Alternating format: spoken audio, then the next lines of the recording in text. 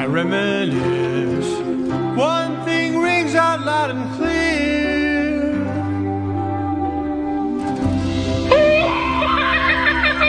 Delicious. Courtesy of Bob the engineer, Dolly the receptionist, and yes, your host, your servant, the Jester. Oh, my Lord. We're wired that way. No point in fighting it. Hi, everybody. I'm Archie Bell of the Trails of Houston, Texas.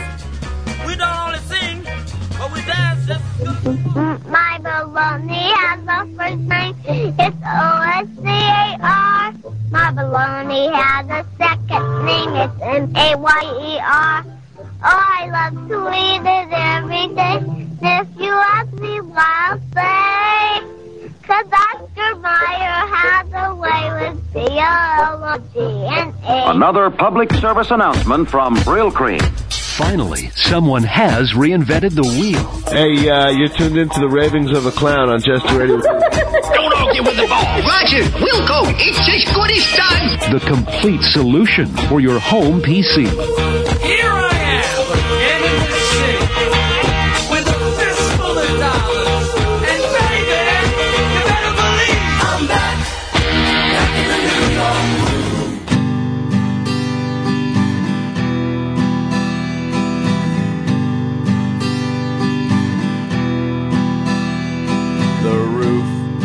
groove.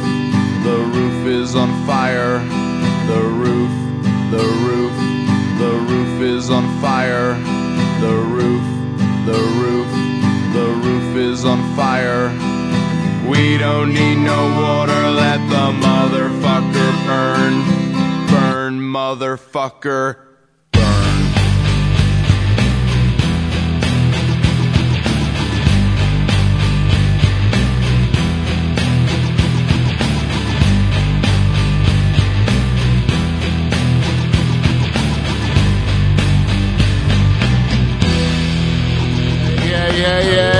Yeah. Poppin', I'm a dumb white guy.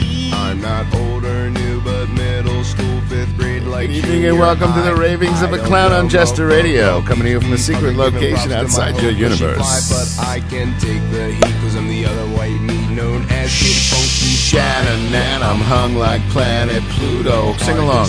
With a naked eye, but if I crashed into Uranus, I would stick it where the sun don't shine. Kinda like a Han Solo. You can go, McGoga!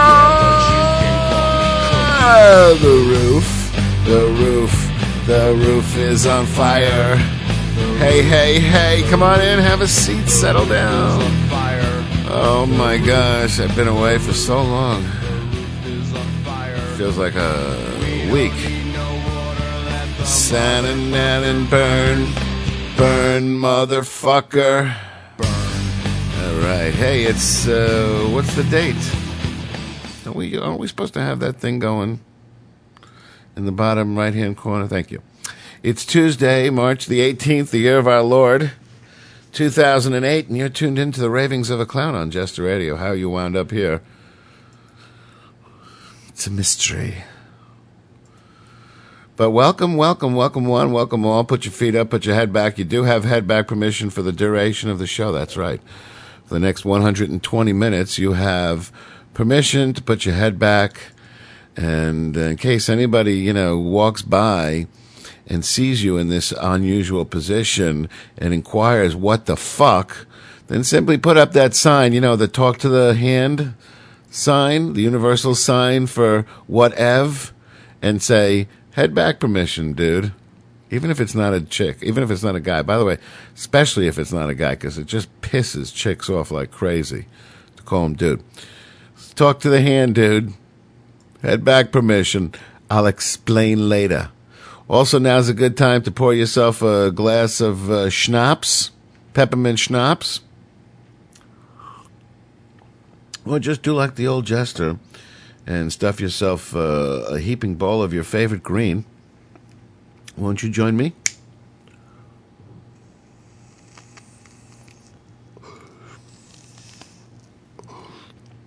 Oh, my.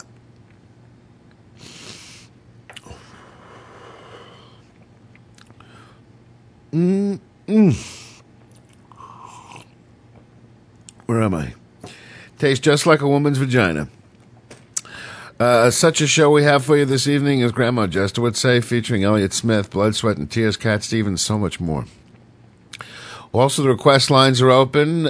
You can get us a multitude of ways, including emailing us at request@jesterradio.com. You can stop by the jesterradio.com website and click on request. Tell us what you want to hear. We'll get it on the we'll get it on the air within 15 minutes, or I have my left testicle surgically removed live on air without the benefit of anesthesia. And, of course, you can also Skype in. Our Skype name is Jester Radio, and the coolest, newest way of getting in touch here with us on JR is to call. That's right. Pick up the phone and dial the following digits, 646-502-8600, 646-502-8600. Visit our webpage at www.jesterradio.com, where the phone number is prominently displayed. Currently, 646-502-8600 gets you live on the air with your old pal, the Jester. Got something to say? Got something on your mind? Got something bugging you? Got something bothering you? Got something eating away at your gizzard? Well, give us a call. Tell us what's on your mind. Time now to turn our attention to the headlines.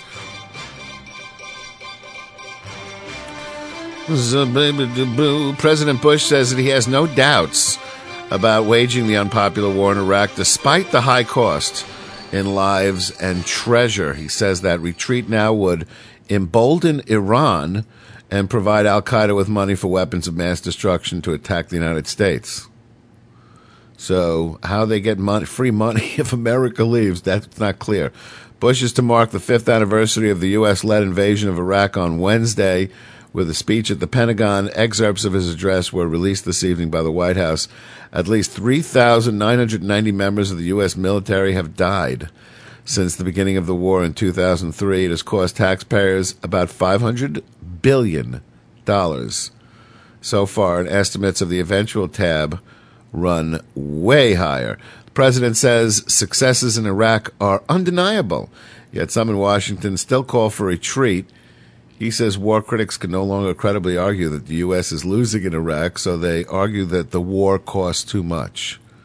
I think it's pretty fucking credible to say that the U.S. is losing. I think it's credible to say that the U.S. can't possibly win. There is no war.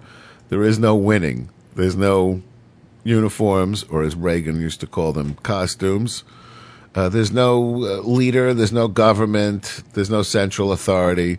It's just a pack of, disabused, disgruntled sociopaths that should be rounded up and, heavily sedated.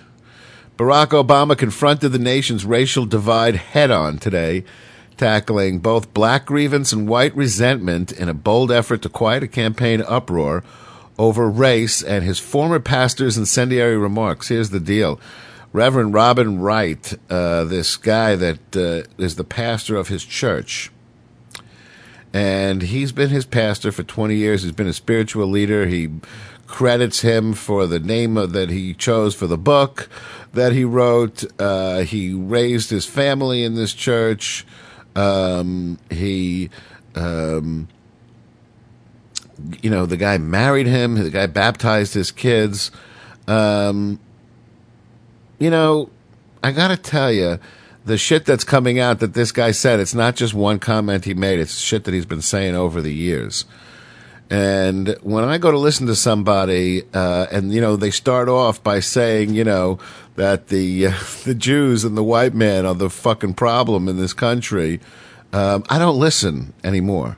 So there's no way that he could have missed this guy's position on that. He's not just his priest, his minister, but he's like a personal bud of his. So he knew what this guy's about. Now, of course, he's disavowing any, washing his hands and feet of the whole thing. Standing before a row of 8 American flags near the building where the Declaration of Independence was adopted, Obama urged the nation to break its racial stalemate that we've been stuck in for years. The anger is real, he said. It's powerful.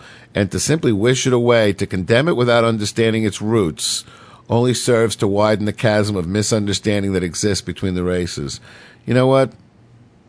If that's what it takes, if it takes for me to be sympathetic to a bunch of fucking whining motherfuckers who are whining about shit that happened to their great-grandparents, then I guess we're not going to, I think what needs to happen is, I think the people that feel that they're the eternal victim need to step down off their pedestal of victimhood. You see this in Judaism, too, where they talk about how the 5,000 years of suffering, there's no more suffering. So whatever happened, it happened to people that, are in your distantly related to you, but they're not you. And if you take shit that happened to your great-grandparents personally to you, then you're going to always be looking for shit to hurt you. I mean, there's shit that happened back in my family tree and your family tree. Every single family has been besmirched somehow along the way. So if you're saying that that's the reason why you can't get a fucking job, or that's the reason why you can't get ahead in life, then you're an idiot. Case in point, Barack Obama. He grew up in a middle-class, neighborhood and studied hard and worked hard. Didn't sit around whining about how his grandparents were fucking slaves or what have you. And now he's fucking senator of the United States.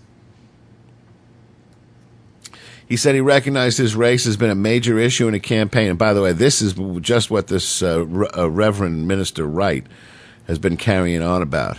How the white man's been keeping the black man down, and Hillary Obama doesn't know what it's like to be on a slave ship, as if he fucking knows what it's like to be on a slave ship. And Hillary Obama doesn't know what it's like to have a taxi pass her by because of the color of her skin. Let me tell you something. It's a simple matter of economics. If the black people were tipping the cab drivers, they'd be bumping each other in the street to get over to the fares.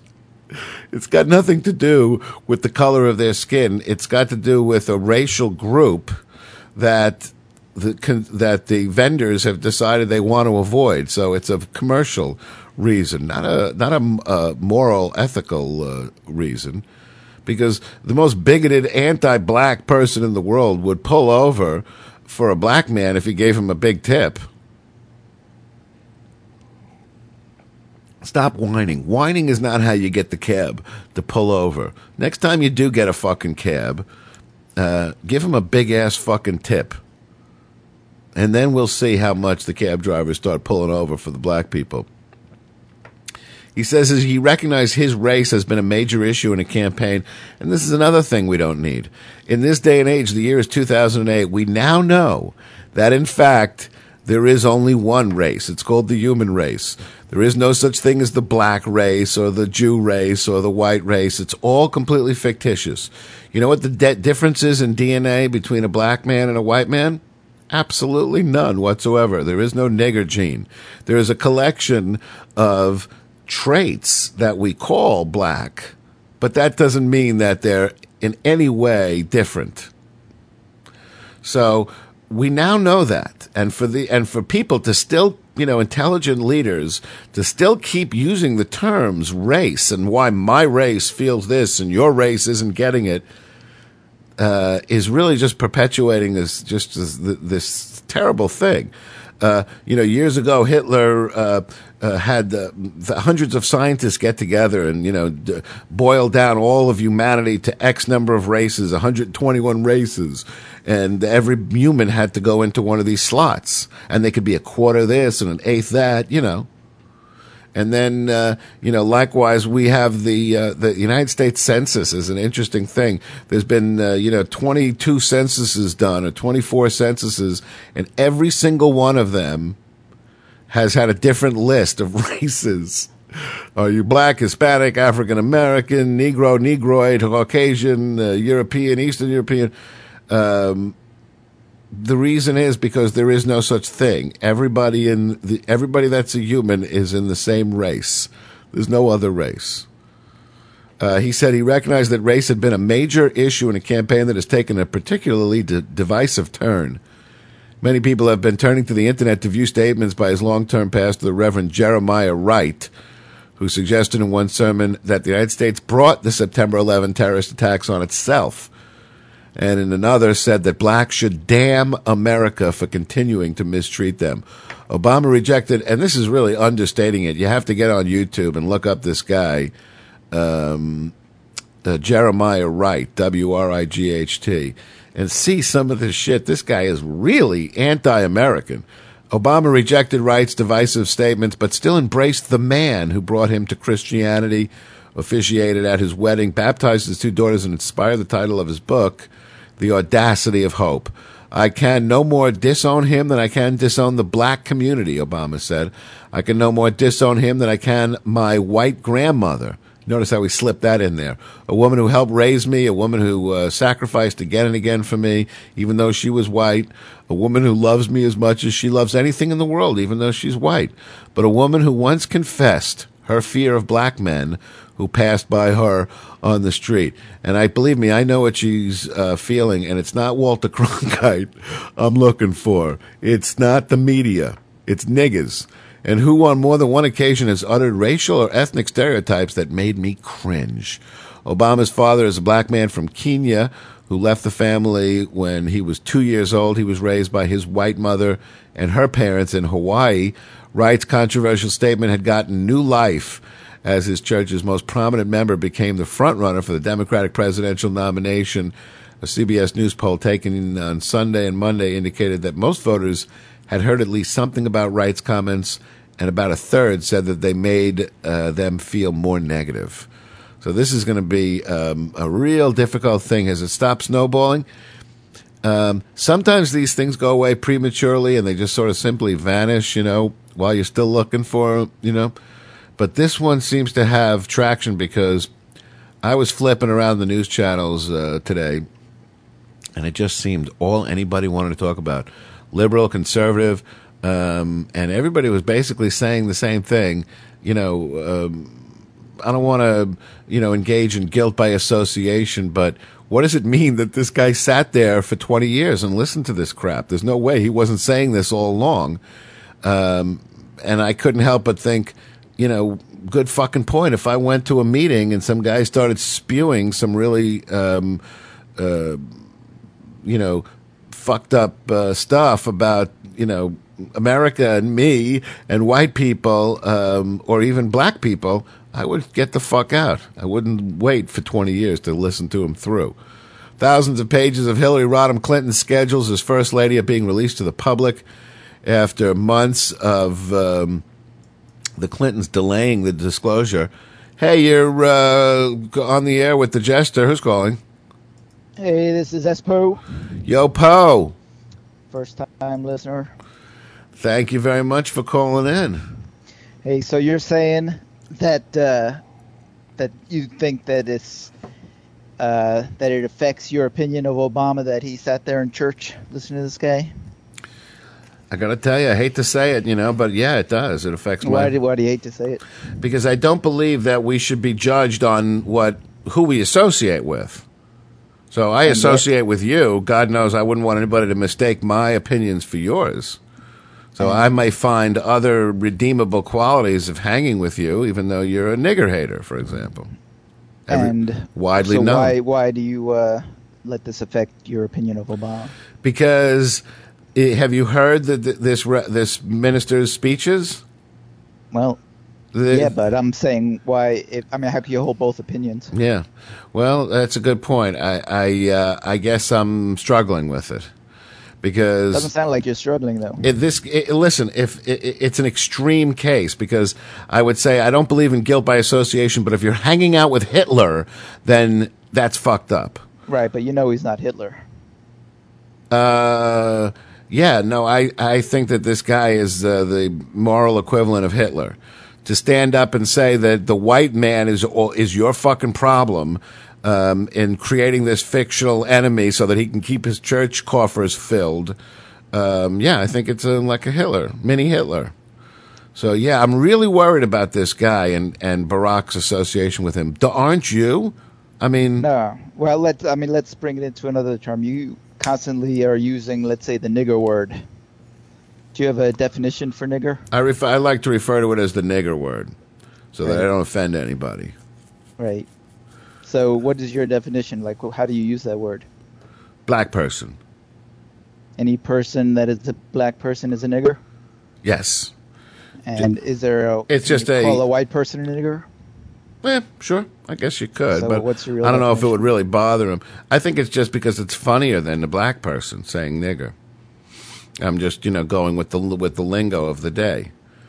Well, you really think that's funny? I would say slut instead of chick or woman, or biatch because it's funnier. It's funnier? You mean you think that it's funnier for you or people listening to you? Yeah. Well, I don't really distinguish between the two, Poe. No. No. I think that if they're going to get wrinkle their nose and tighten their sphincter every time I say nigger, that they really need to tune away. That there's the reason I use these words is because of tight assholes like that who are offended by it. So it acts as a natural filter. If you can handle that, you've been listening to me for 10 years now. So yeah, I think it's a stupid word to use. Do you cringe every time I say nigger? Well, I don't necessarily cringe. I just think it's not misguided. We are going the other way. Something that you don't necessarily want. We are so going the wrong direction. You know what? We need to go back to where I'm talking now. So if you want to hear what I have to say, then you have to get outside your how the world is all about you and hear what I'm saying in the context of how I'm saying it. So if you're going to stand by and go, well, I just can't listen to you because you have so many occurrences of the word nigger when everything you say, then I say, then don't listen to what I fucking say. If you can't get past that. No, but it seems that you're trying to say something by using that word. You're thinking it's funny. I'm also trying to say that this isn't a commonly offensive word, or it's a taboo word, and we're here to disregard those social taboos and ignore them and have fun without worrying about who we're offending. So I think that's well, who would you be offending though? Somebody who has a hard time just hearing the word nigger. I know a lot of people just cringe. And they, say, well, fuck, cunt, some of these words people just can't handle. So that's who I think I'm offending. I think any niggers or any white people or black people or any other color that, are taking it, in the spirit in which is intended is not insulted. I mean, but it's intended in what kind of way? It's not a respect. Mostly just as humor. Mostly just as humor. If I was to say to you, you fucking Jew, and I said it to hurt you because I think that Jews are bad, then that would be bad. That would be ethically bad. But that's not the context I'm using it in. I'm just using the word as if as if you call a guy a biatch. He doesn't really think you're calling him a bitch. It's just like a fun way of insulting him. It's just all in good fun. Yeah. Well, I don't know. It seems that it comes off as hateful more than good-natured fun. And yet, do you know me to have ever been hateful towards a black person in my entire life? No, that's why I think. So then, why would you say that? Because that's exactly how it sounds. It just seems like the wrong word. That's crazy. Because how could there be a wrong word? How could words be wrong? How could words be bad? You're responding in such a conservative way about all this. Not conservative. It's just that words have particular definitions, and the word nigger is never something that isn't supposed to be offensive. What? When you use it. Bullshit. Fucking people say it all the time. Nigger, please. No, when you use it. Well, okay. Well, I'll have to think about that, Poe. I certainly don't mean it that way, but if it's coming off that way, then I guess I'll have to take that into consideration. I appreciate that. All right. Thanks. Well, I'm just saying that Barack Obama can listen to his minister speak garbage if he likes him as a dinner Likes him guest. as a friend, right? Well, And- you're right. There's always more to the story, but this guy really did say some super sick shit. So it makes you wonder what kind of guy are his friends. You know, I used to be a friend with a guy who I was friends with him for years and years. Had dinner with him once or twice a week, and his wife.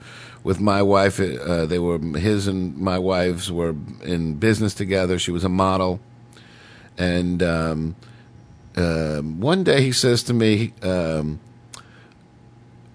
he says, "You know that guy Joel? What was his name? The guy who killed his little Steinberg? baby girl." He goes, "You know Joel Steinberg? He's a friend of mine. He's a great guy. I don't understand what's going on with him." And I stopped fucking hanging out with this guy. That was the end of it for me. Mm-hmm. Well, you got to draw your line somewhere. Obviously, Barack. So for him to say after all this time, I knew him, you would say, well, why should I hold it against him that he's, friends? And he was like vigorously defensive of him when all the evidence showed that he was like this maniac. He brutalized his wife for years and tortured this poor little kid to death, 7-year-old Amy Steinberg. He beat her to death, threw her across the room, forced her to eat pepper, tortured her. And I couldn't hang out with this guy anymore. Yeah. Well, I guess there's a difference between physical violence against a person and stupid ideas. Yeah, stupid hate speech coming from a religious leader is a really, really dangerous thing. That's how we ended up with the Twin Towers getting destroyed. Yeah, I mean, if he was calling for people to rise up and kill... I mean, he also mentioned the Tuskegee Air. That's right. Syphilis That's experience. right. So That's right. That didn't happen to anybody alive today. So to stir up feelings... Not true. No, there's nobody alive from the Tuskegee Airmen experiments. Why not? Because that was World War II Europe. Yeah, but there's nobody alive. I'm trying to say, in other words, it's not happening. He's not reporting the news. He's whipping these people into a frenzy. So you're saying he's not leaving it by saying, now go out and firebomb a fucking honky store, but he's really inciting that by saying those things. So yeah, he's not a guy I would choose. Yeah. Yeah, well, and how do you feel about the fact that Barack is friendly with him? That's okay with you? Well, it's certainly okay with me. I don't know their relationship at all, but I don't think that it would affect his presidency. I don't think Barack is an America hater like this guy. Well, I agree with you there. Thanks a million for calling in, Poe. Adios. So there you go, a heated discussion on the subject of whether or not you should hold people's friends against you. I guess I, ethically have a problem with that, and I guess at the same time I'm also worried about, whether or not the next president is harboring, ill, feelings towards his country that he's not saying. He has this secret, agenda. I guess everybody's worried about that. You're tuned into the Ravings of a Clown. It's Tuesday, March the 18th, the year of our Lord 2008. Do you believe in magic in a young girl's eyes? How the music can free her whenever she stars?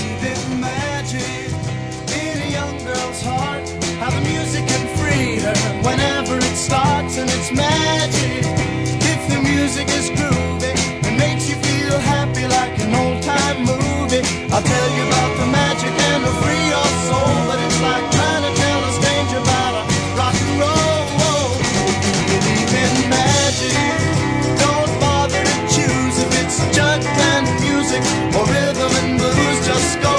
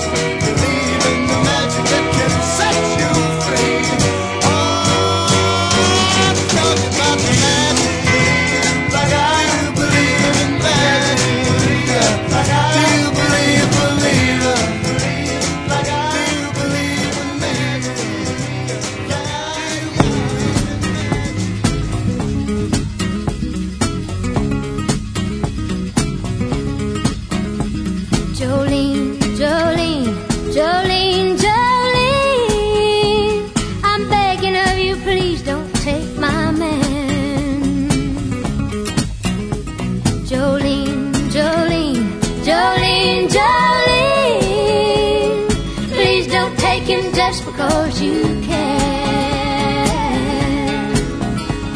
Your beauty is beyond compare, with flaming locks of auburn hair, with ivory skin and eyes of emerald green. Your smile is like a breath of spring, your voice is soft like summer rain, and I cannot compete with you, Jolene. He talks about you in his sleep, and there's nothing I can do to keep from crying when he calls your name, Jolene. And I can easily understand how you could easily take my man, but you don't know what he means to me, Jolene. Jolene, Jolene, Jolene, Jolene, I'm begging of you, please don't take my man. Jolene, Jolene, Jolene, Jolene, please don't take him just because you can. You could have your choice of men, but I could never love again. He's the only one for me, Jolene. I had to have this talk with you. My happiness depends on you, and whatever you decide to do, Jolene. Jolene, Jolene, Jolene, Jolene, I'm begging of you, please don't take my man. Jolene, Jolene, Jolene, Jolene, please don't take him even though you can. Jolene, Jolene. Wow, the incredible Dolly Parton on Jester Radio with those wacky guitar part there, that sort of haunting, funky guitar riff, and those weird background vocals, and this pleading lyric that she just keeps repeating the name over and over again. Please don't take him just because you can. Your beauty is beyond compare, with flaming locks of auburn hair, with ivory skin and eyes of emerald green. Your smile is like a breath of spring. Your voice is like summer rain, and I cannot compete with you, Jolene. And she just repeats, his name over and over again. You could have your choice of men, but I could never love again. He's the only one for me, Jolene. And I had to have this talk with you. My happiness depends on you and whatever you decide to do, Jolene. Dolly Parton on Jester Radio. Who was that before that? Oh, yeah, the Lovin' Spoonful. And do you believe in magic? If you believe in magic, come along with me. We'll dance until morning, till there's just you and me. Maybe if the music is right, I'll meet you tomorrow, sort of late at night, and we'll go dancing, baby. Then you'll see how the magic's in the music, and the music's in me. You're tuned into the Ravings of a Clown on Jester Radio. It's Tuesday, March the 18th, the year of our Lord, 2008. Thousands of pages of Hillary Rodham Clinton's schedules as First Lady are being released to the public after months of pressure and criticism that the Clintons were delaying the disclosure. The National Archives, which operates former President Clinton's presidential library in Little Rock, announced today that it would release 11,046 pages of Clinton's daily schedules at the Little Rock facility and online on Wednesday morning. Clinton has faced criticism from fellow Democratic presidential candidate Barack Obama and Republicans over the number of White House documents from her husband's administration that haven't been made public. This is in light, by the way, of an administration that has lost, quote-unquote, 300,000 emails. The documents to be released include schedules for 2,888 days and are the files from Patty Solis Doyle, who was the former First Lady's scheduling director. Doyle served as manager of Clinton's presidential campaign, but stepped down in February after a series of losses to Obama in the Democratic nomination battle. The archive said 4,746 pages of documents have parts blacked out, mostly to protect the privacy of third parties, including Social Security numbers, telephone numbers, and home addresses. So she's coming clean.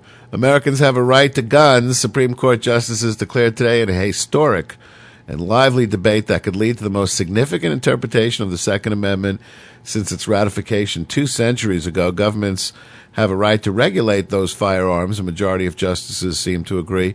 But there was less apparent agreement on the case they were arguing, whether Washington's ban on handguns goes too far. The justices dug deeply into arguments on one of the Constitution's most hotly debated provisions as demonstrators shouted slogans outside. Guns are an American right, argued one side. Guns kill, responded the other. Inside the court, at the end of a session extended long past the normal 1 hour, a majority of justices appeared ready to say that Americans have a right to keep and bear arms that goes beyond the amendment's reference to service in a militia. Several justices were openly skeptical that the District of Columbia's 32-year-old handgun ban, perhaps the strictest in the nation, could survive under that reading of the Constitution. What is reasonable about a total ban on possession? Chief Justice John Roberts asked. Walter Dellinger, representing the district, replied that Washington residents could own rifles and shotguns and could use them to protect at home. What is reasonable about a total ban on possession is that it's a ban only on the possession of one kind of weapon, of handguns. That's considered especially dangerous, Dellinger said. Justice Stephen Breyer appeared reluctant to second-guess local officials. Is it unreasonable for a city with a very high crime rate to say no handguns here, Breyer said. Alan Gura, representing a Washington resident who challenged the ban, said it's unreasonable and it fails any standard of review. The court has not conclusively interpreted the Second Amendment since its ratification in 1791, and the amendment here, for your reference, reads, quote, a well-regulated militia being necessary to the security of a free state, the right of the people to keep and bear arms shall not be infringed. The basic issue for the justices is whether the amendment protects an individual's right to own guns no matter what, or whether that right is somehow tied to service in a state militia. A key justice, Anthony Kennedy, seemed to settle that question early on when he said the Second Amendment gives a general right to bear arms. He's likely to be joined by Roberts and Justices Samuel Alito, Antonin Scalia, and Clarence Thomas, a majority of the 9-member court. Gun right proponents are encouraged. So if you like to play with guns, then you're happy. But the truth is, this battle is really not about whether or not people can have guns. Even in Washington, D.C., where guns are banned, you can still own rifles for hunting and protecting your home. You just can't have a handgun because the city has the highest fucking murder rate in the United States. So I do believe that the Constitution generally gives the individual the right to protect oneself, and in the language of the day, to keep and bear arms. That made sense. In today's interpretation, I would say that also translates into the right to, have a security fence and the right to have an alarm system and so on, and other things you can do to protect yourself. But for the nut jobs that are really fighting this cause because they like to play with guns and they want all kinds of guns available so that they can go out in the woods and shoot tin cans with them, then that's not okay. Because the more guns there are, especially in the hands of retards like that, then the more guns end up in the hands of, innocent people or children who end up, blowing each other's heads off. So I'm not saying do it for the children.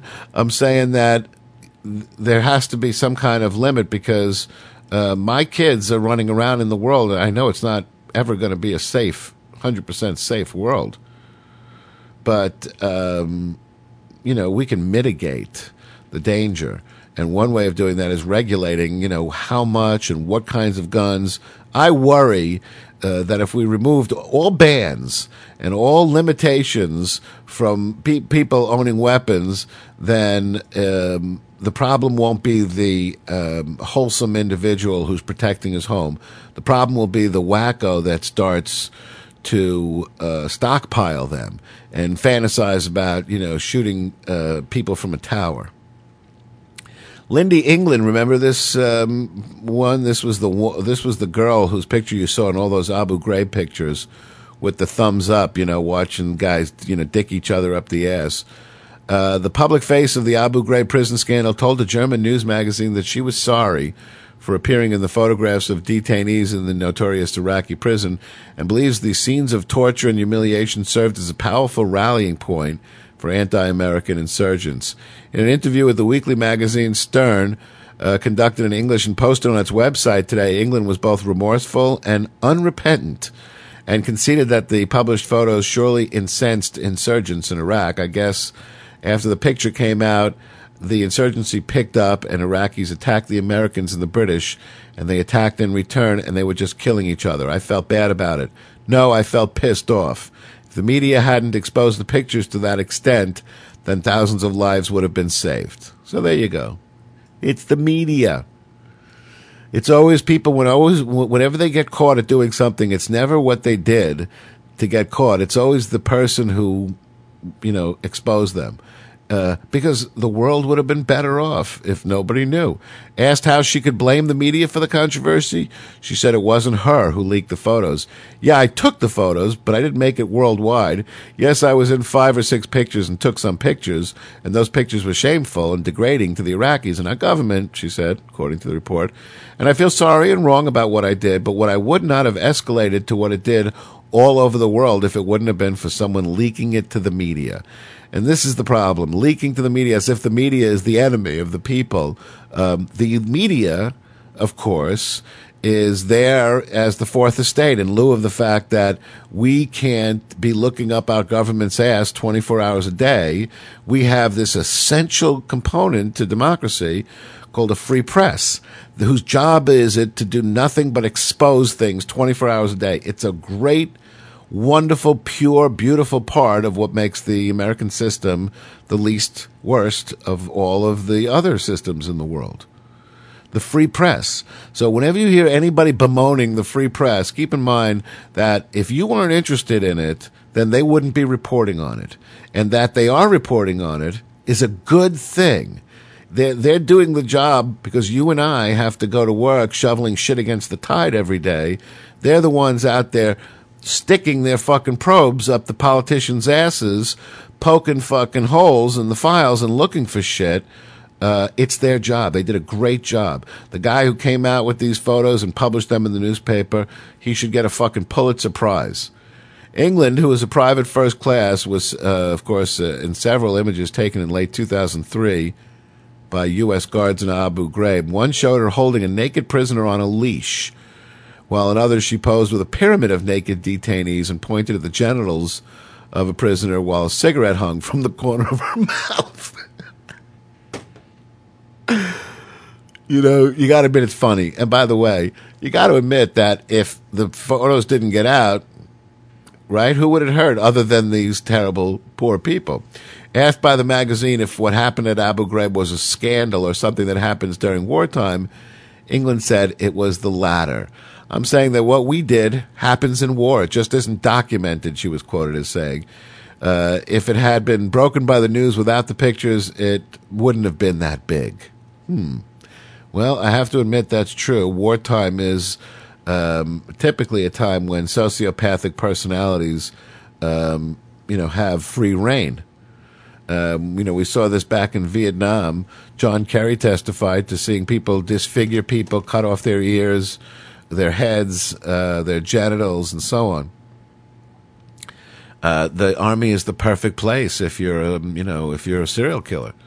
She told the magazine that there are other photographs that have not been released that contain more graphic images than those that were seen on TV, in newspapers, and on the internet. You see the dogs biting the prisoners, or you see the bite marks from the dogs. You see MPs, which are the military police, holding down a prisoner so a medic can give her a shot, she said. If those had been made public at the time, then the whole world would have looked at those and not at mine. Man, she is one bitter fucking bitch. Woman. England was released, because I don't want to say it in a hateful way.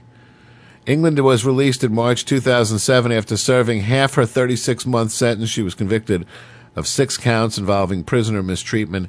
England says she's living with her parents in Fort Ashby, West Virginia, along with her son Carter, whose father, by the way, James Grainer Jr., the reputed ringleader of those who took the pictures. They were both members of the 372nd Military Police Company based in Western Maryland. 11 U.S. soldiers were convicted of crimes at the prison near Baghdad.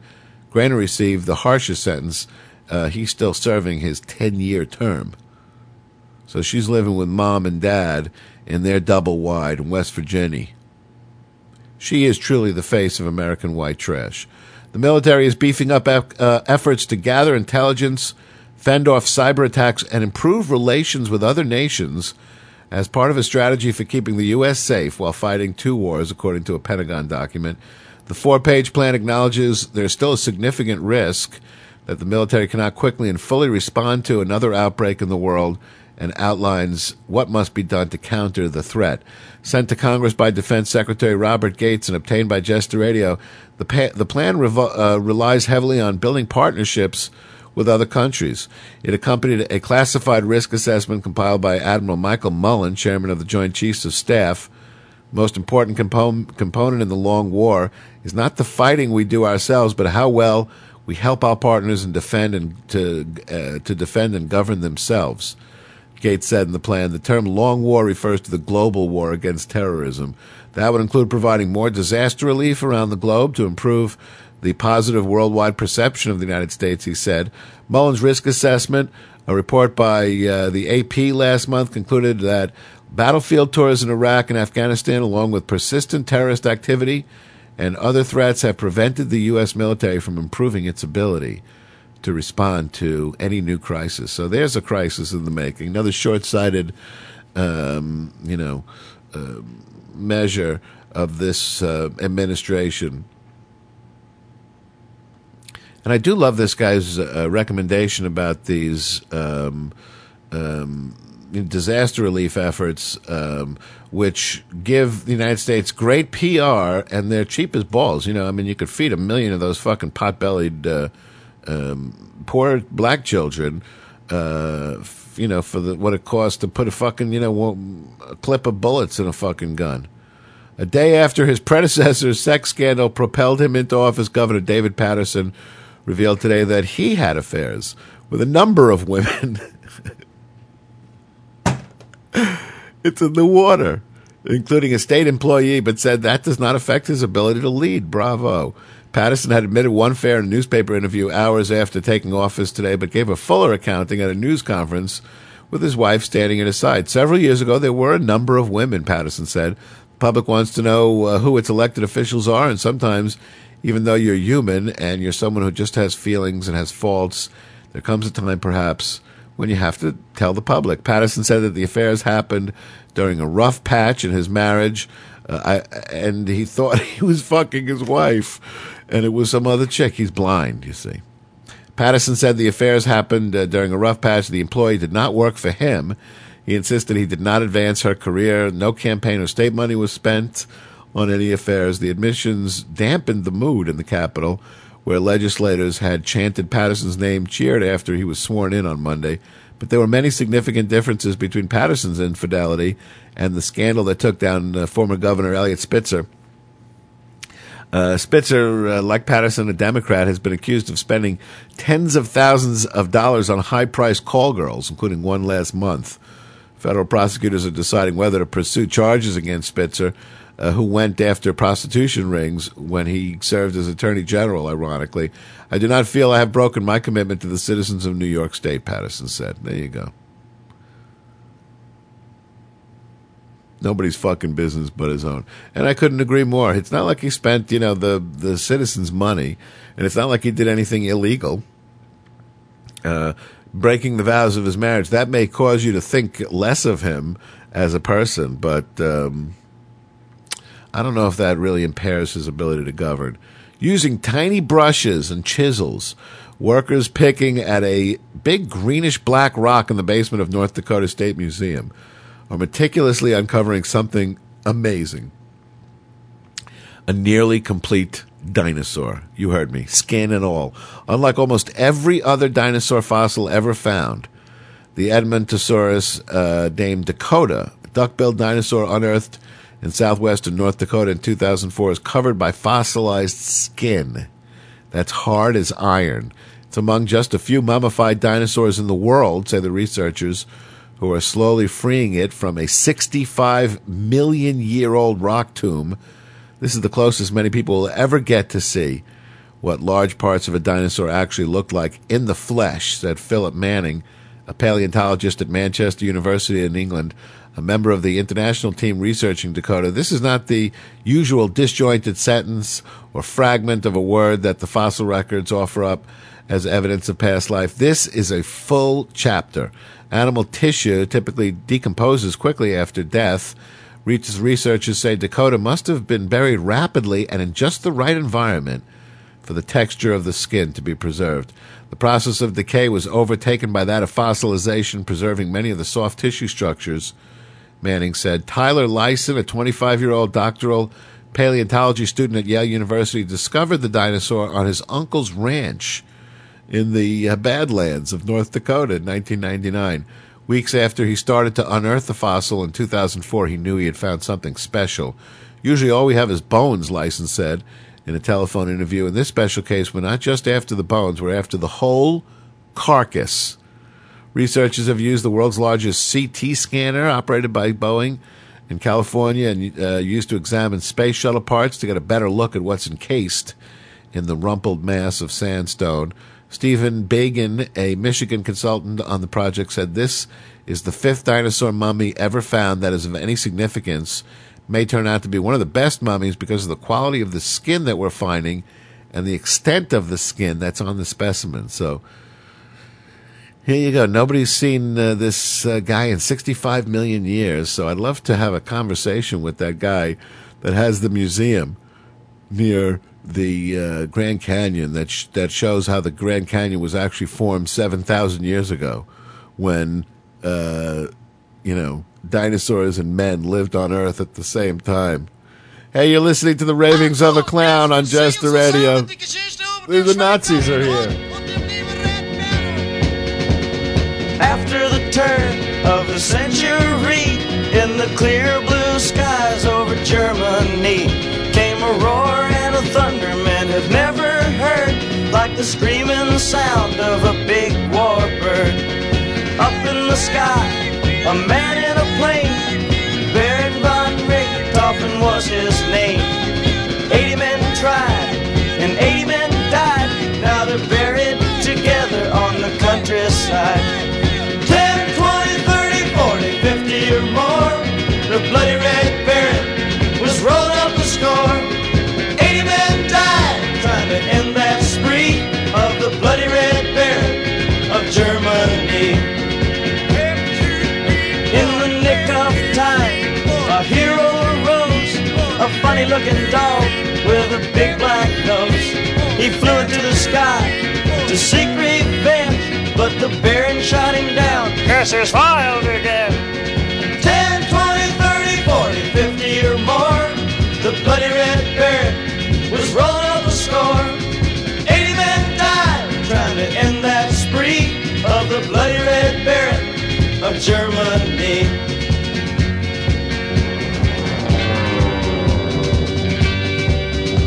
Now Snoopy had sworn that he'd get that man, so he asked the great pumpkin for a new battle plan. He challenged the German to a real dog fight, while the Baron was laughing, it got him in his sight.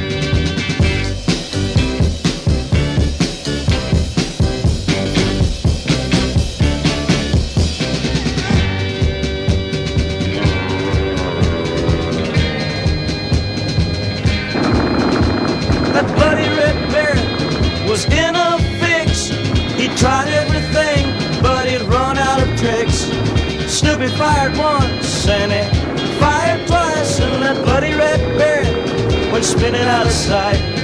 10, 20, 30, 40, 50 or more, the bloody red Baron was rolling up the score.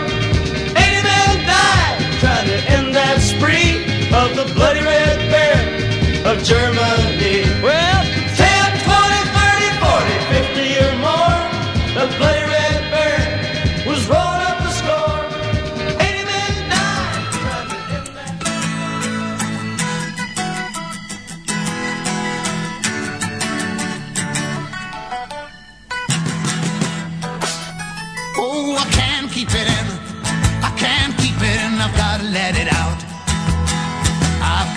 show the world's gotta see all the love that's in me. I said, why walk alone?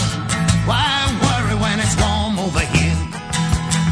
You've got so much to say what you mean what you think and think anything. Oh, why must you waste your life away? You've got to live for today, then let it go. Oh, lover, I wanna spend this time with you. There's nothing I wouldn't do if you let me know. Oh, and I can't keep it in, I can't hide it, and I can't lock it away. I'm up for your love heats my blood spins my head, and my head falls in love.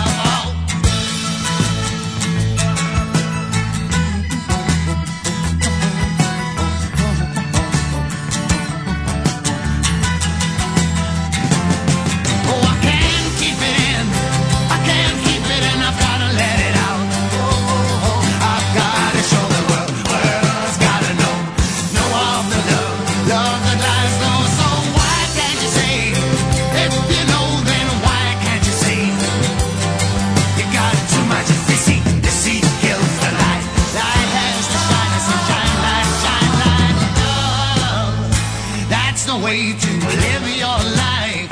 You allow too much to go by, and that won't do.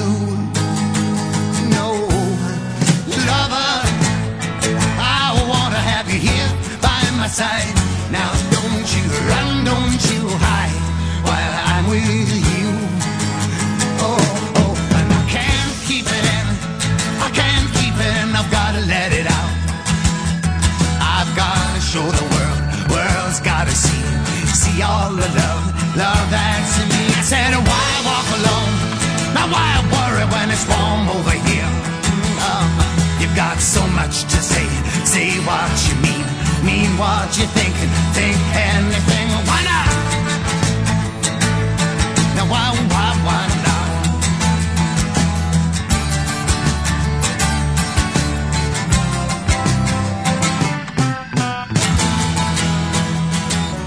Why not? Yosef Islam on Jester Radio. Can't keep it in, can't hide it in, I can't lock it away. I'm up for your love spins my blood spins my head falls in love. Royal Guardsman started that set with Snoopy versus the Red Baron, and you're tuned into the Ravings of a Clown on Jester Radio this Tuesday, March the 18th. Got something to say? 646-502-8600 gets you live on the air with the Jester. Stop that check. It turns out that the call girl that was linked to Elliot Spitzer had already shed her clothes for Girls Gone Wild as an 18-year-old when partying in Miami. Joe Francis, the company's founder, had reached out to Ashley Alexandra Dupre, now 22, with an offer of $1 million to appear in his on his website and their new magazine that they're starting called Girls Gone Wild. And a chance to join the tour bus for $1 million. But someone had a revelation at the Tuesday morning staff meeting. Did anyone think to check the archives? It'll save me $1 million, Francis told Jester Radio today. It's kind of like finding a winning lotto ticket in the cushions of your couch. Francis said that at that point, the offer was off the table. We actually had been dealing with her rep, he said. Our offer was the real deal. We just never made the connection. He said his employees got to work on pulling the footage and planned to offer it on the website by this evening with a free sampling on the front page and the rest available with a $29.95 monthly subscription. Dupre's attorney Donald D. Buchwald declined comment. According to Girls Gone Wild press release, Dupre visited Miami in 2003 to celebrate her 18th birthday. After fighting with a friend and getting thrown out of her hotel, Dupre found the nearby Girls Gone Wild bus, the company said. She signed legal papers, spent a full week on the bus, filming 7 full-length tapes. This is truly like hitting the lotto, which included nudity, same-sex encounters, according to the company. I personally ended up buying her a Greyhound bus ticket back home to North Carolina, Francis told Jester Radio. He said he returned to California just last week after being sentenced to time served and fines in Florida in a case involving filming underage girls. He still faces trial on federal tax evasion charges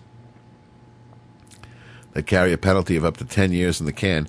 Dupre's public profile has skyrocketed since Spitzer resigned earlier this week amid the prostitution scandal. He was accused of spending tens of thousands of dollars on whores, including a February tryst with a call girl named Kristen, since identified as Dupre. Her MySpace page has more than 5 million hits. Immediately after the scandal broke, her musical efforts, including 2 songs posted at the music sharing site AIM Street, was listened to hundreds of thousands of times and was played on national airwaves. Hustler publisher Larry Flint told Jester Radio last Friday that he emailed Dupre offering her $1 million to appear nude in his magazine, but didn't sound optimistic that she would settle for that amount. Flint suggested that by the time Dupre starts talking, she may be too big a media phenomenon for a simple magazine spread. She is no doubt going to do a book. There'll probably be a movie, he said. I think she's going to have so many offers coming in that it'll probably be wishful thinking just to get in the door. Can you imagine? This is what Dave Chappelle said. Imagine being so fucking powerful, that when a person sucks your dick, they become famous.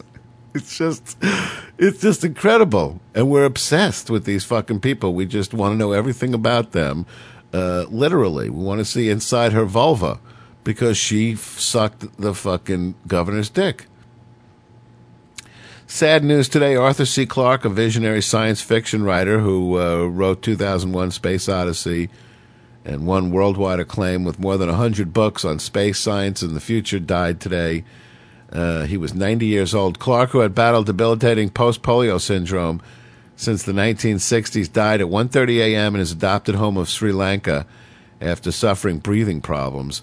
Co-author with Stanley Kubrick of the film 2001 Space Odyssey, he was regarded as far more than a science fiction writer. He was credited with the concept of the communication satellite in 1945, decades before they became a reality. Geosynchronous orbits, which keep satellites in a fixed position relative to the ground, are called Clarke orbits, and that zone where all the satellites revolve around the Earth is called the Clarke Belt. We joined American broadcaster Walter Cronkite as commentator on the U.S. Apollo moonshots in the late 1960s. His nonfiction volumes on space travel and his explorations of the Great Barrier Reef and the Indian Ocean earned him respect in the world of science. And in 1976, he became an honorary fellow of the American Institute of Aeronautics and Astronautics. But it was his writing that shot him to the greatest fame, that gave him the greatest fulfillment. Sometimes I'm asked how I would like to be remembered, Clarke said recently. I have had a diverse career as a writer, underwater explorer, and space promoter. Of all those, I would like to be remembered as a writer. From 1950, he began a prolific output of both fiction and nonfiction, sometimes publishing 3 books a year. He published the best-selling 3001, The Final Odyssey, when he was 79 years old. Some of his best-known books include Childhood's End, The City and the Stars, 9 Billion Names of God, Rendezvous with Rama, Imperial Earth, The Songs of Distant Earth. All of these books were the bedrock of my childhood, especially Childhood's End, which is still to this day has a sort of a stunning and psychically altering kind of ending to it. And even just thinking about it, the hairs on the back of my neck stand up. When Clarke and Kubrick got together to develop a movie about space, they used as basic ideas several of Clarke's shorter pieces, including The Sentinel, which was written in 1948, which was a great story about this monolith that was erected on the moon, on the dark side of the moon.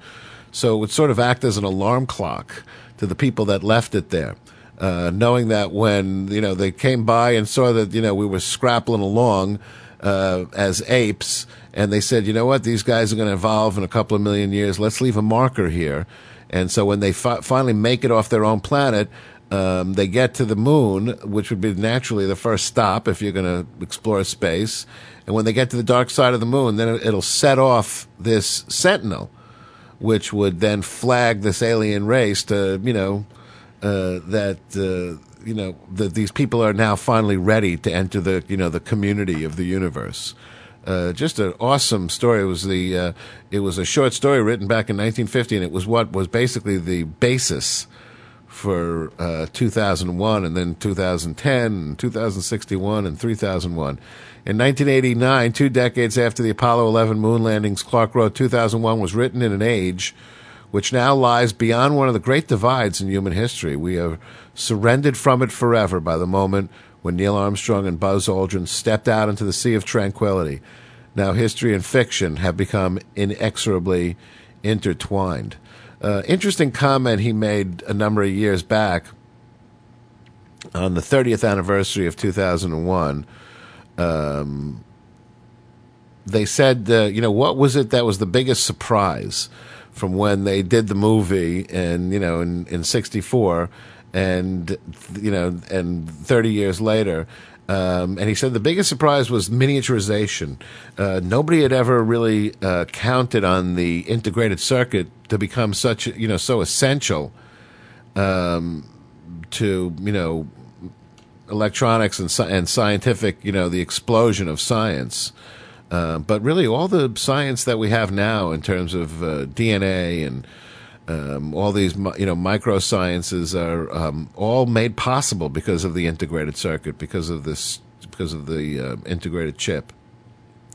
And this is one thing that even Arthur C. Clarke, the great, brilliant Arthur C. Clarke, didn't foresee. When he wrote 2001, he saw HAL as being, hallways of circuitry, like the computers were in his day. They were rooms filled with tubes. So he envisioned hallways filled with, clear crystal circuits, but, still hallways, just the same. And by the time he died, he had more power in, in his little desktop Dell computer than, HAL ever dreamed of. And I'll tell you another interesting story about Arthur C. Clarke. He was an idol of mine. He was, one of the big three. There was Clarke, and there was Heinlein, Robert A. Heinlein, and there was Isaac Asimov. And these guys sort of created the foundation of what all sci-fi is about now. And my good buddy Bruce, Espo's older brother, traveled to Sri Lanka when he was on a semester at sea in college back in, the mid-'70s. And when he came back, he told me he met Arthur C. Clarke. He didn't have any idea who he was. He just sort of found out that he lived in town when he when the boat docked there. He went over his house. Clarke actually mistook him for some other students that he was expecting that day, invited him in, gave him lunch. He was there for a couple of hours before, Clarke realized that he was not the guy he was expecting, and he knew nothing about Clarke. He was like, "So you invented the spacesuit or something like that?" Clarke was like, and of course, so when he came back and told me this story, it was very infuriating to me to think that this meeting was wasted on Bruce when I was the one that really would have appreciated seeing Clarke. But at least Bruce came back at least knowing that I would appreciate the story.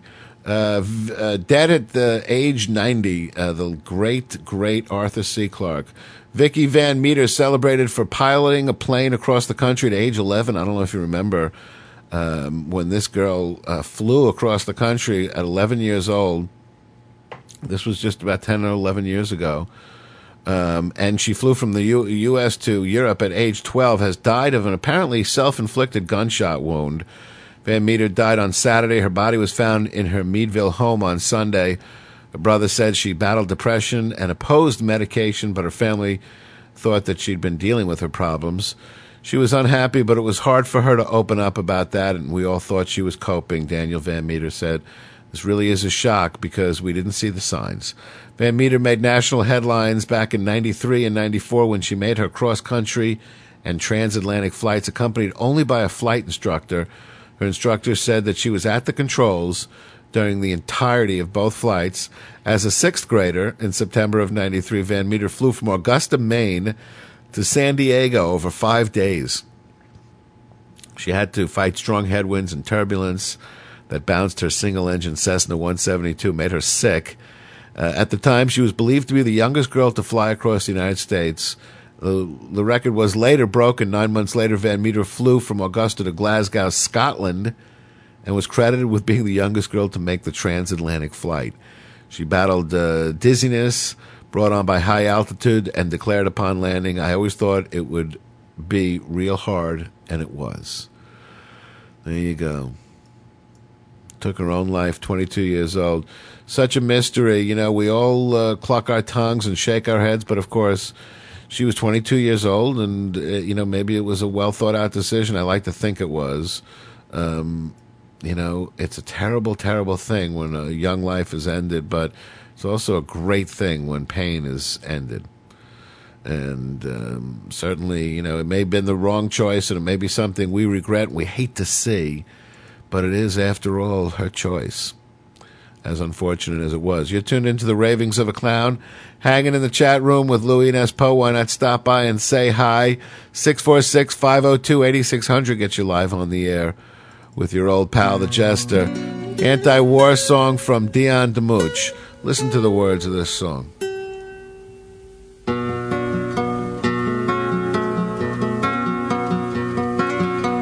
I hear it still,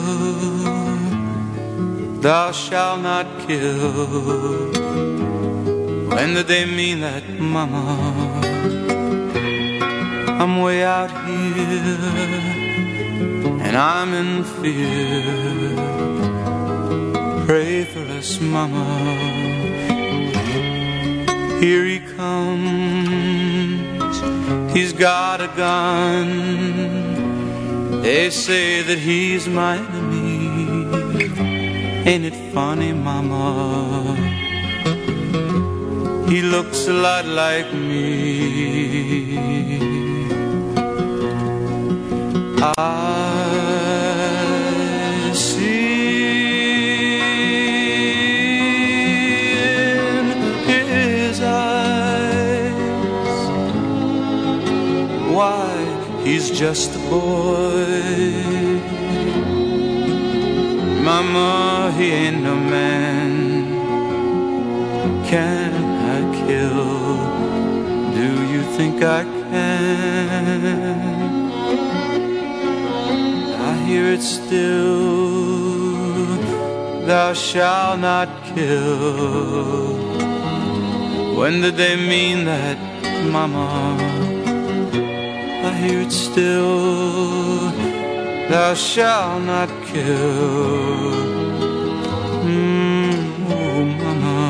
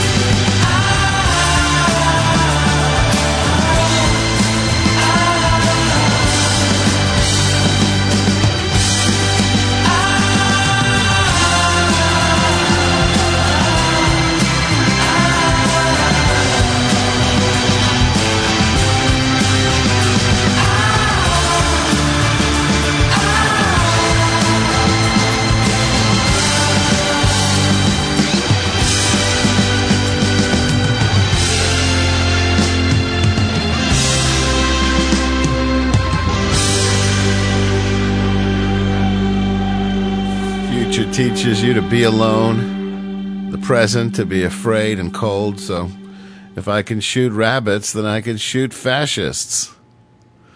Bullets for your brain today, but we'll forget it all again. Manic Street Preachers on Jester Radio. There's a line at the end, and on the street tonight an old man plays with newspaper cuttings of his glory days, reminiscent of that old Ralph McTell tune, Streets of London. Have you seen the old man in the closed-down market kicking up paper with his worn-out shoes in his eyes? You see no pride, hand held loosely at his side. Yesterday's paper telling yesterday's news. So I think it's, and it's got sort of some of those harmonies there. So I think it's kind of meant to evoke Ralph McTell. Manic Street Preachers, Dion before that. He looks a lot like me.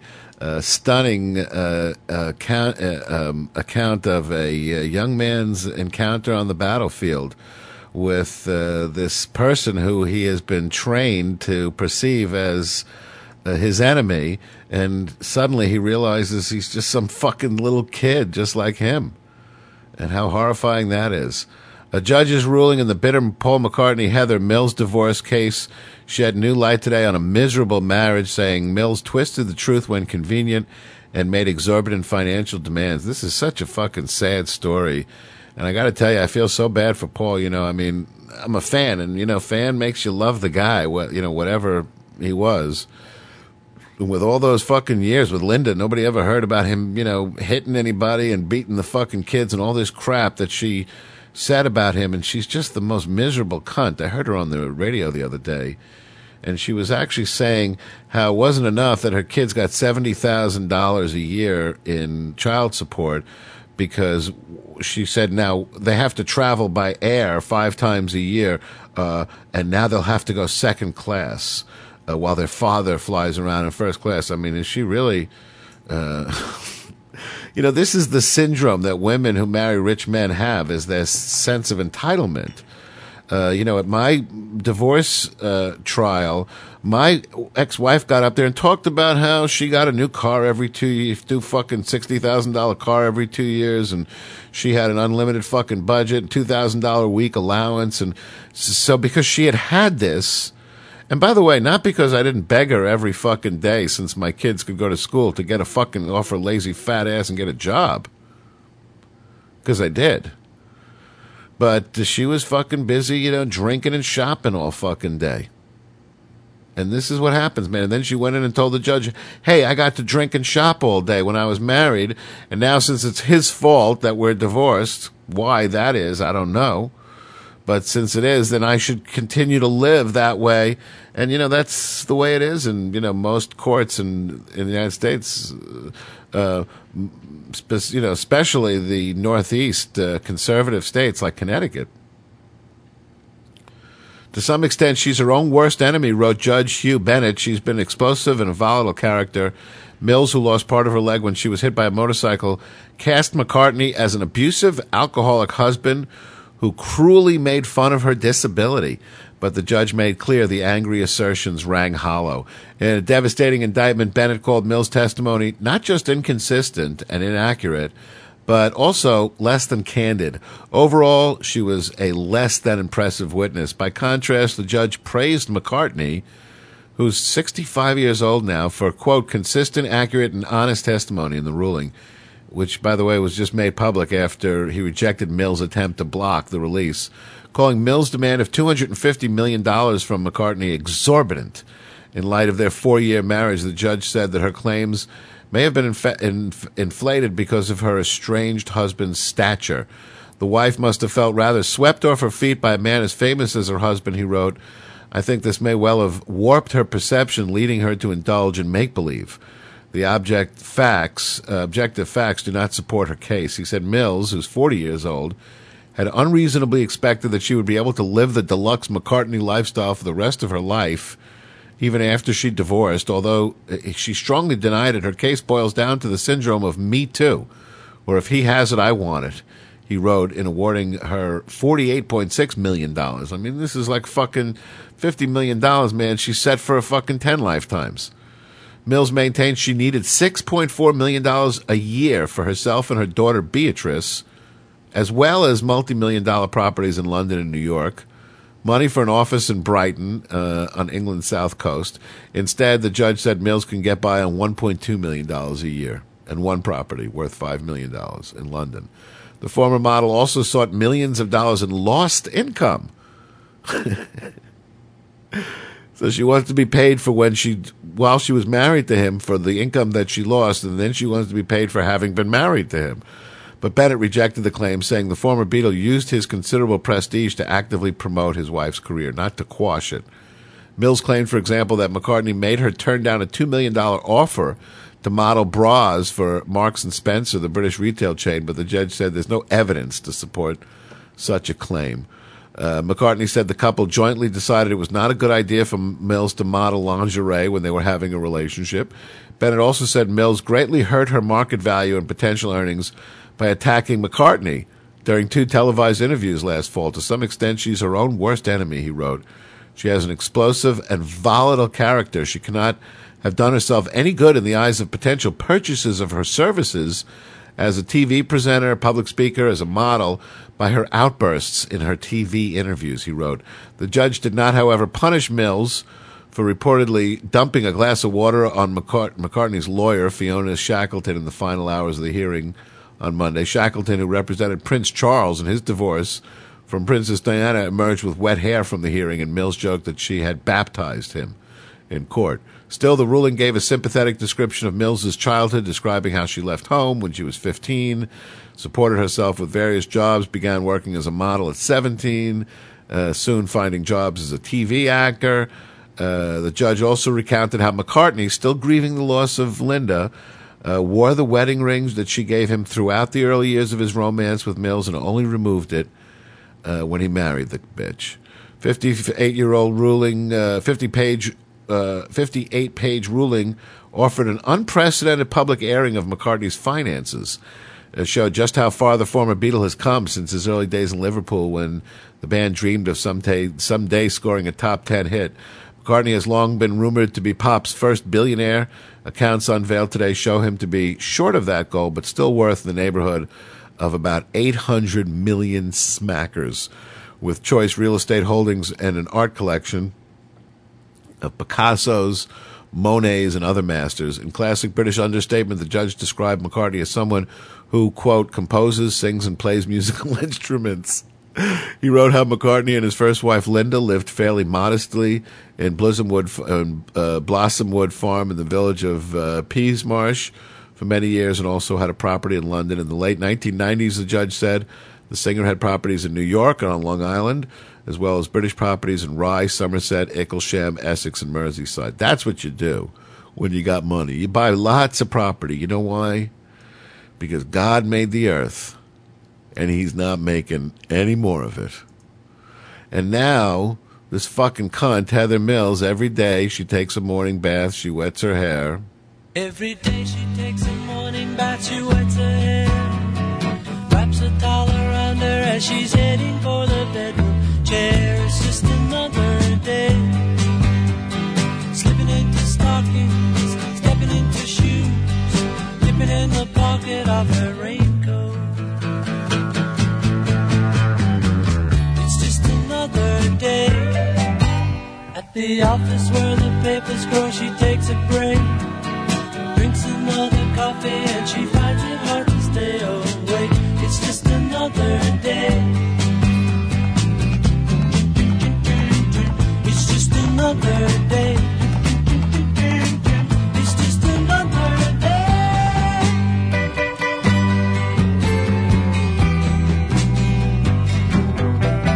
So sad, so sad.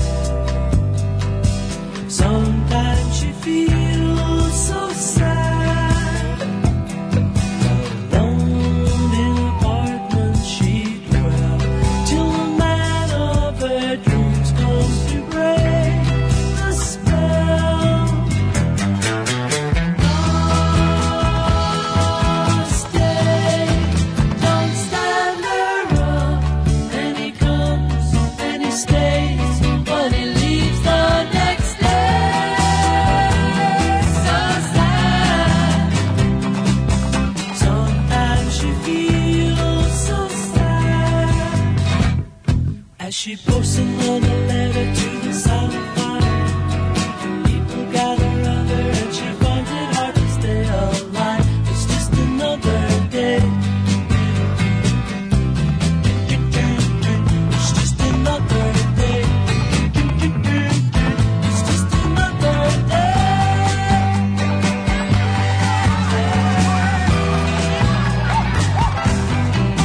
So sad, so sad. Sometimes she feels so sad. Alone in an apartment she dwells, till the man of her dreams comes to break the spell. Oh, stay, don't stand her up. And he comes and he stays, but he leaves the next day. So sad. Sometimes she feels so sad. Every day she takes a morning bath, she wets her hair, wraps a towel around her as she's heading for the bedroom chair. It's just another day, slipping into stockings, stepping into shoes, dipping in the pocket of her raincoat. Oh, it's just another day. It's just another day.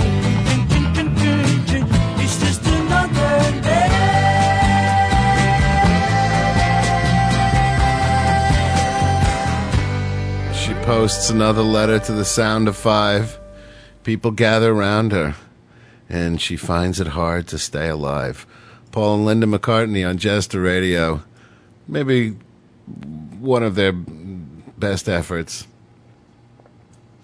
When a interviewer, the editor of Rolling Stone magazine, asked John Lennon what he thought about Ringo's new album, he said, it's not as bad as Paul McCartney. But still, there's obviously some interest in the government to, keep giving these women these outrageous awards. Why this woman deserves $50 million for sucking this guy's dick for 5 years. It seems that they were both adults. She was 30-something and he was 50-something. And in this day and age, I think people know what they're getting into when they get into a relationship. And then they should, be responsible, shouldn't go to the courts. The courts should have no business in personal relationship. This is just one of these wacky holdovers from Christianity where the fucking priest has to stick his nose up everybody's ass about everything. So it's none of the government's business who you're fucking and who you're not fucking. And if somebody moves out, then they're on their own. They don't get half of all your shit just because they thought that they were going to live that way. And what is the government's interest in perpetuating that?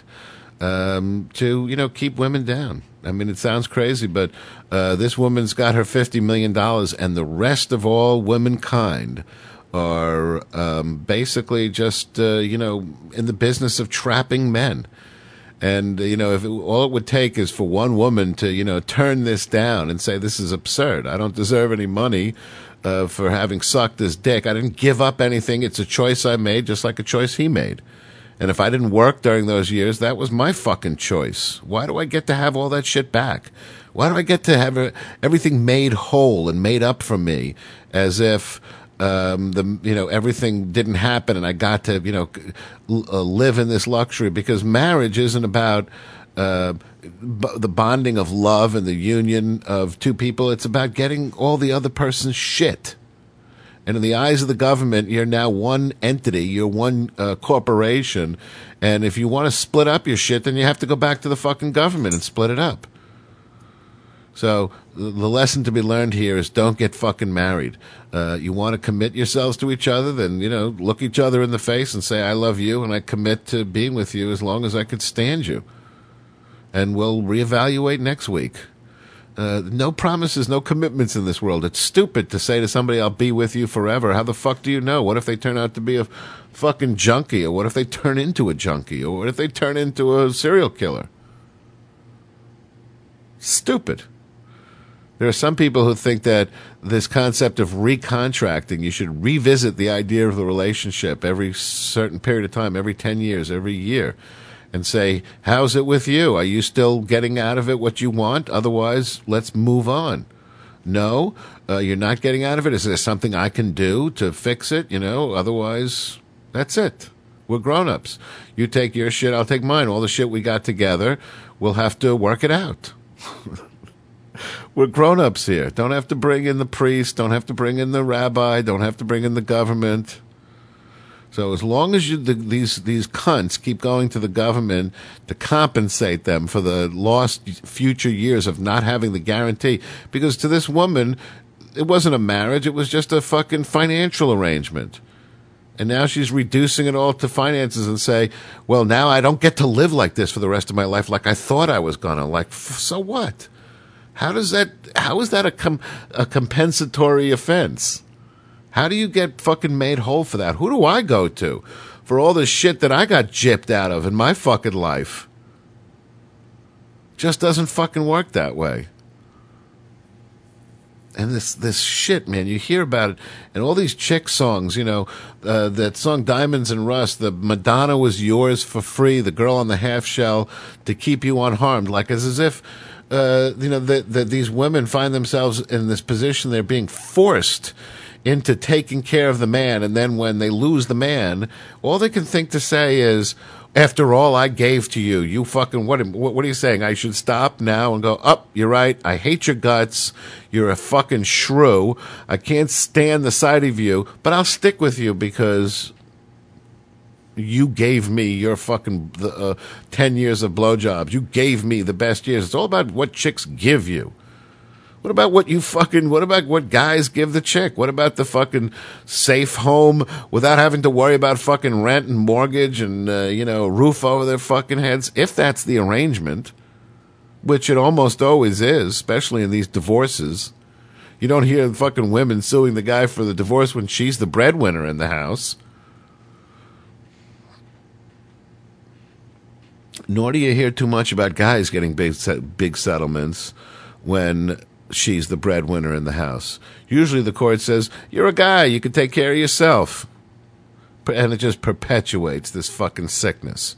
And that's why the women out there, they see Heather Mills, and they don't think, oh, she's some cunt, who fucking disabused this guy of his fucking love and took advantage of his mourning for his dead wife, and she's obviously a lying, conniving, gold-digging cunt.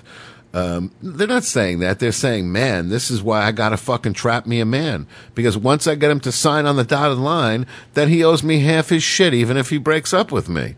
This is the way it fucking makes them think. No? I mean, is this just me? 646-502-8600 gets you live on the air if you got something to say about it. It's Tuesday, March the 18th, the year of our Lord 2008. And you're tuned into the Ravings of a Clown on Jester Radio, coming to you from a secret location outside your universe. The State Department says U.S. officials have concluded that the American embassy in Yemen was targeted by 3 mortar rounds that crashed into a nearby high school, apparently killing a Yemeni security guard.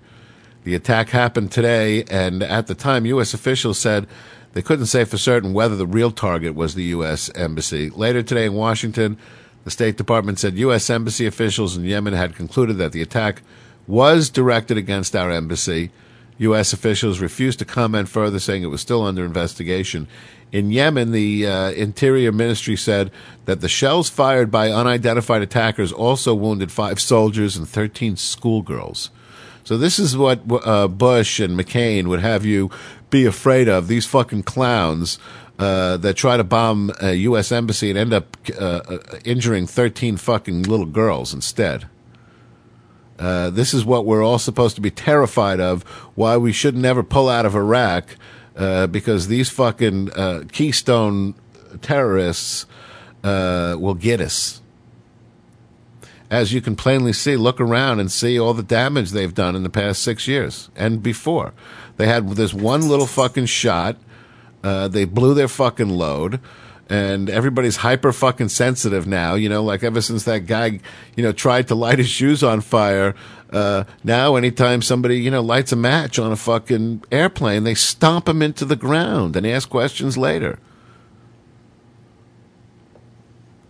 It was during the card approval process that more than 4 million customer accounts at grocery stores in the Northeast and Florida were exposed to fraud, even though the company meets the latest standard for data security. A spokeswoman said today, Hannaford Brothers Company doesn't yet know how the breach, which began on December 7th and ended just March 10th, occurred, according to Carol Eliezer, Vice President of Marketing for Hannaford, which is based in Scarborough, Maine. About 4.2 million credit card and debit card numbers were exposed and at least 1,800 stolen during the seconds that it takes for that information to travel to the credit card companies for approval after the customer swipes their card in the checkout line machine. On today, I should say, many customers were not yet aware of the problem. Others who had read or heard about it didn't seem too alarmed. Shopper Mary Kellett said that she'll continue to shop at Hannaford, use her credit card. She'll also be more vigilant checking the card statements. Nobody's really found a perfect way to prevent this, she said as she loaded bags of groceries into her car at a Hannaford parking lot in Portland, but I'm still here shopping today. It is virtually impossible to make credit card transactions 100% secure, even if companies use state-of-the-art technology and accepted security practices, according to Avishai Wool, Chief Technical Officer at AlgoSec, a computer network security company in Reston, Virginia. That's like asking if you can have 100% secure home that cannot be broken into, Wool said. I don't think you can. If the bad guys spend enough money and have enough appropriate equipment, they can get through anything. So apparently there was some kind of worm or some kind of program that was actually tapping into these transactions and recording the data stream, and then later just decoding the data stream using software, that's well known to hackers called a packet sniffer that just searches through streams of bits and decodes it into TCP/IP packets of data and reconstructs, what the data stream was. There's, state-of-the-art tools that any 16-year-old hacker in China, has access to. Hey, you're listening to the Ravings of a Clown on Jester Radio. Why not stop by the Jester Radio chat room and say hi to Lucky Louie and Espo, or give us a call, 646-502-8600. Gets you live on the air with your old pal Marmalade on JR. Please don't fuck with that dial. It gets good starting right now.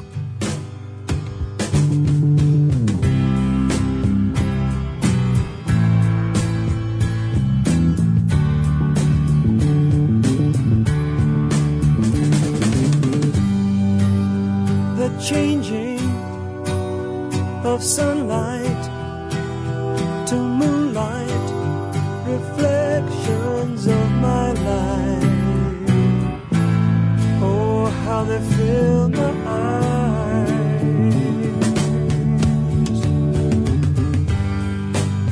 The greetings of people in trouble, reflections of my life.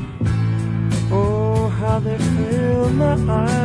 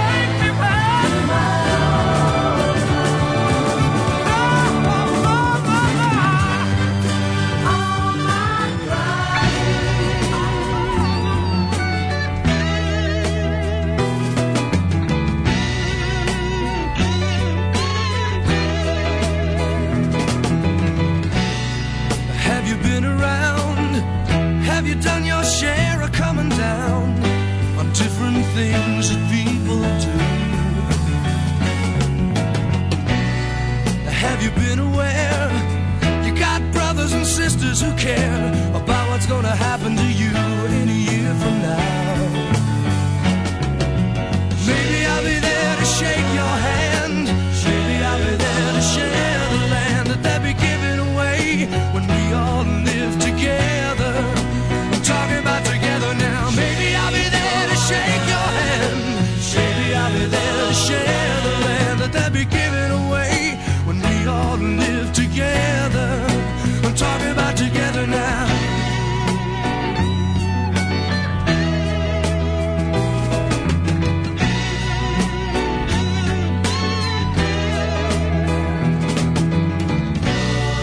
Did you pay your dues?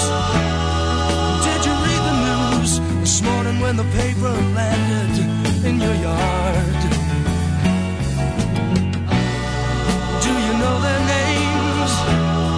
Can you play their games without losing track and coming down a bit too hard? Oh, maybe I'll be there to shake your hand. Maybe I'll be there to share the land that they'll be giving away when we all live together. We're talking about together now. Maybe I'll be there to shake your hand. Maybe I'll be there to share the land that they'll be giving away when we all live together. We're talking about together now.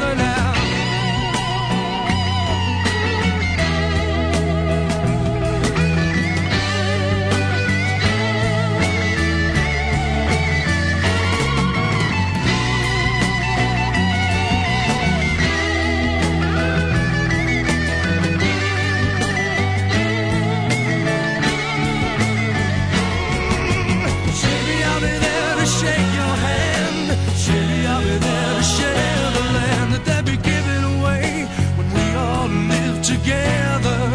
We're talking about together now. Maybe I'll be there to shake your hand. Maybe I'll be there to share the land that they'll be giving away when we all live together. Together, together. Shake your hand. You know I'll be standing by to help you if you worry. Shake your hand. No more sadness, no more sorrow, no more bad times. Shake your every day coming sunshine. Every day everybody laughing. Walking together by the river. Walking together and laughing. Everybody singing together. Everybody singing and laughing. Good times, good times. Everybody walking by the river now. Walking, singing, talking, smiling, laughing, digging each other. Everybody happy together. I'll be there to worry if you need me. Call on me, call on me. Call my name, I'll be running for help. Walking, singing, talking, laughing, digging each other. Guess who on Just Radio? The incredible Burton Cummings singing Marmalade. Before that, Reflections of My Life. The world is a bad place. A bad place. Terrible place to live. But I don't want to die. There you go. You've been listening to the Ravings of a Clown this Tuesday, March the 18th, the year of our Lord, 2008. The FBI is hoping the police and public can help save the lives of 3 young children whom officials believe are in imminent danger. The Georgia children were allegedly abducted by their father, Eddie Harrington, back on March 5th. The nationwide FBI bulletin could not be any more blunt. Quote, Harrington reportedly is suicidal, his violent tendencies, and serious mental health issues. It says the bulletin mentions reports that Harrington and the children's mother had been on rocky terms recently. After this abrupt disappearance, police said they examined letters left by Harrington that suggest that he's planning to kill the children.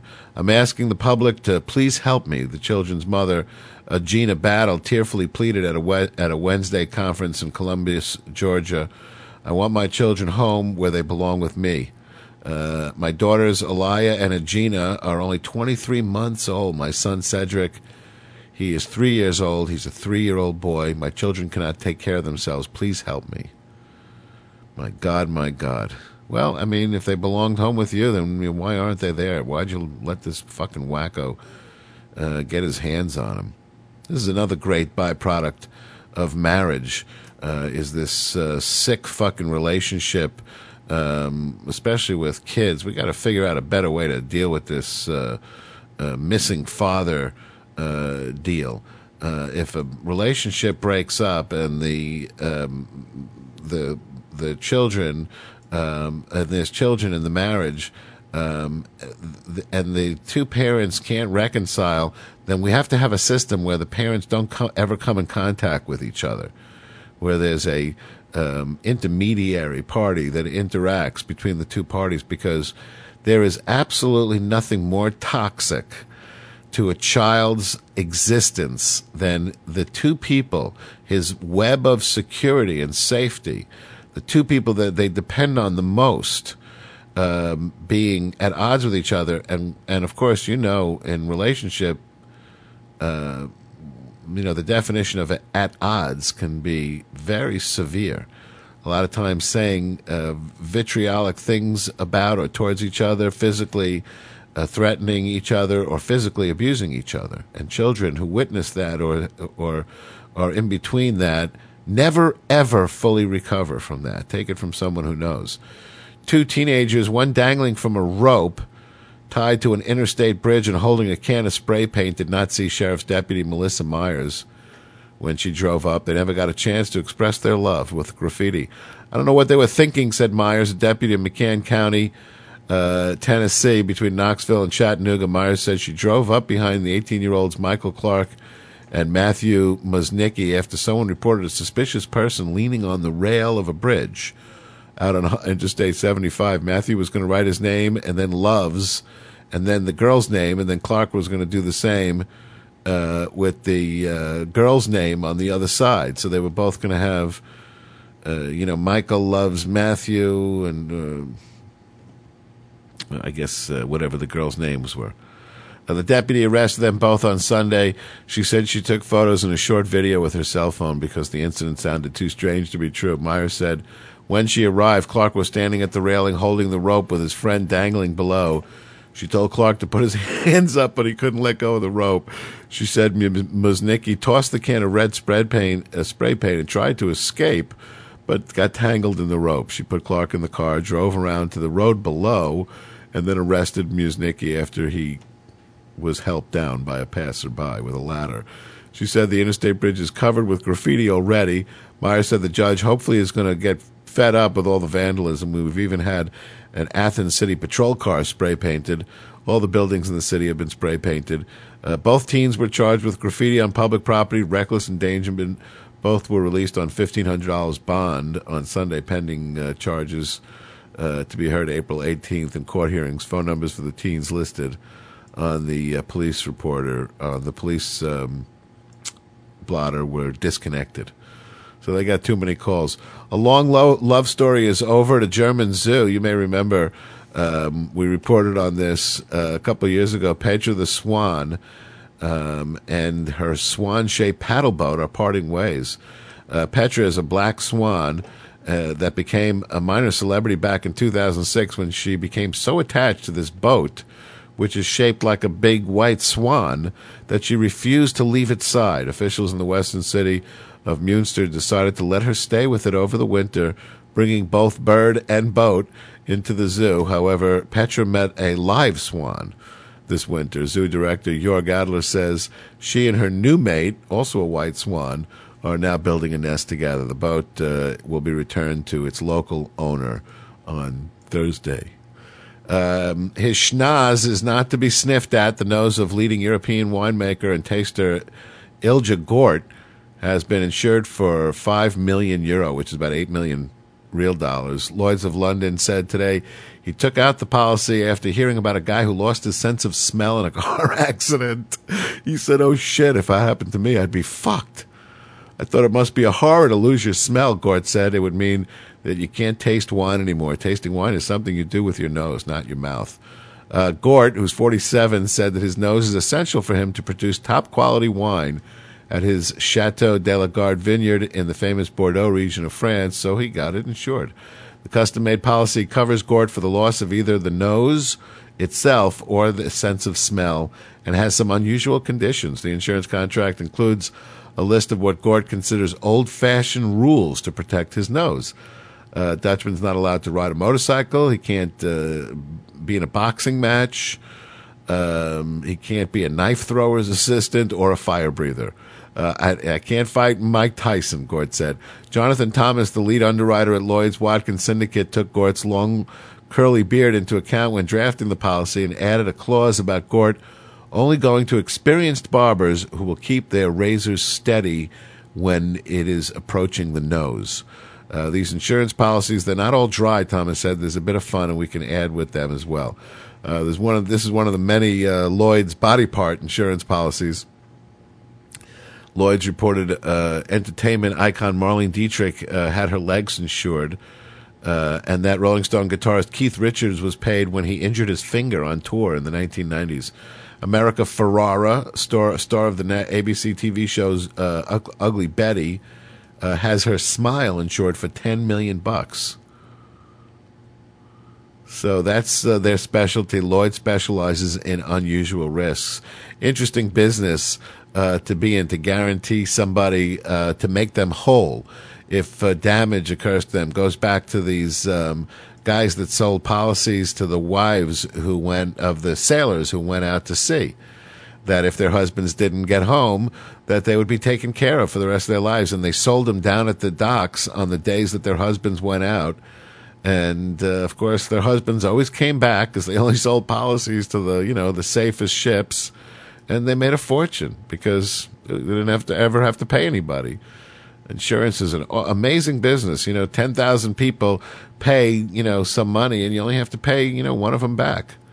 A pet macaw named Danny Boy flew the coop in Carpinteria, California, and was found 15 months later, 80 miles away in Pasadena. Greg and Susan Valaslakis, who have moved from Carpinteria to Colorado, learned days ago that the Danny Boy had been found. The bird flew away on December 6, 2006, leaving the couple heartbroken. They listed Danny Boy on a online bird lost and found website, but didn't hear anything until just this month.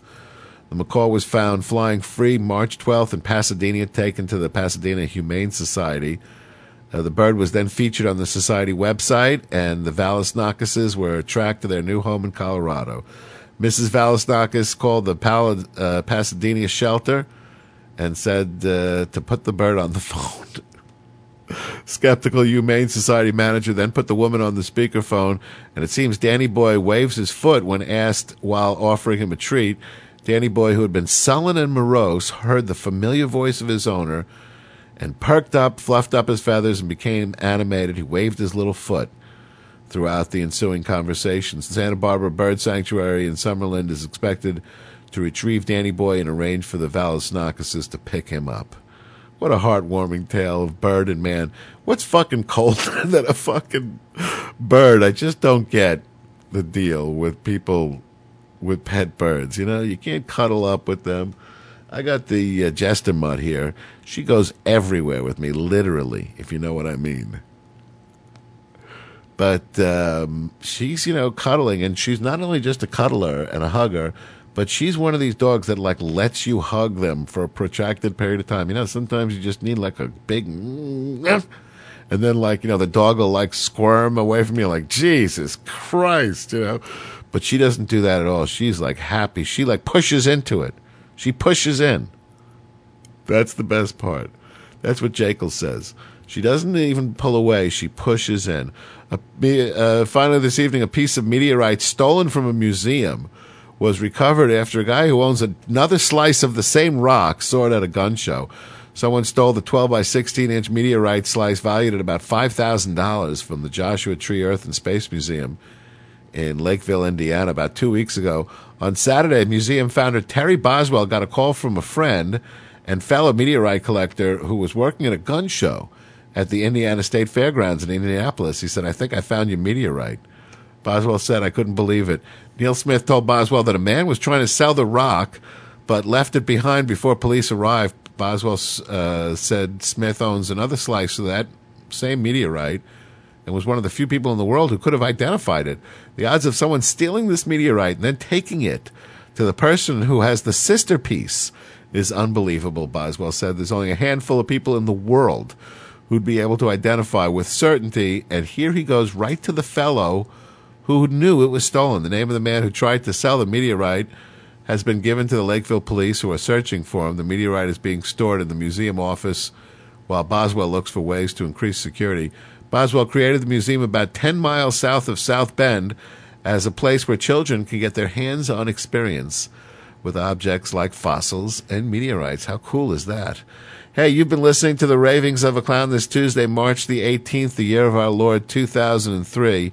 I can't thank you enough for stopping by and spending a little of your time with us this evening. It always goes by so quickly. My best 2 hours of the day. It's the only 2 hours that I give a fuck about. So I thank you for that. And on behalf of Bob, the engineer, and Dolly, the receptionist, remember, be impeccable with your word. Don't take anything personally. It's not about you. Don't make assumptions. And always, this is the most important thing, always do your best. We will meet in that place where darkness never comes. Until that time, Eustace, the first song we ever played on Just the Radio. Good night. See you tomorrow.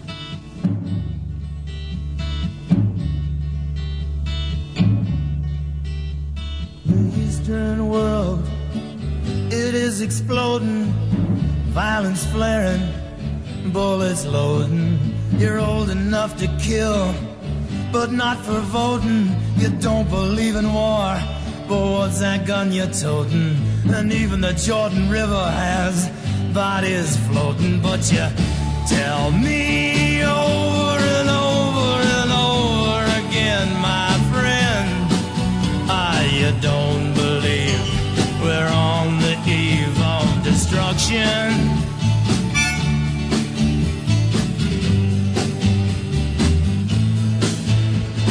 Don't you understand what I'm trying to say? Can't you feel the fears I'm feeling today? If the button is pushed, there's no running away. There'll be no one to save with the world in a grave. Take a look around you, boy. It's bound to scare you, boy. And you tell me over and over and over again, my friend, you don't believe we're on the eve of destruction.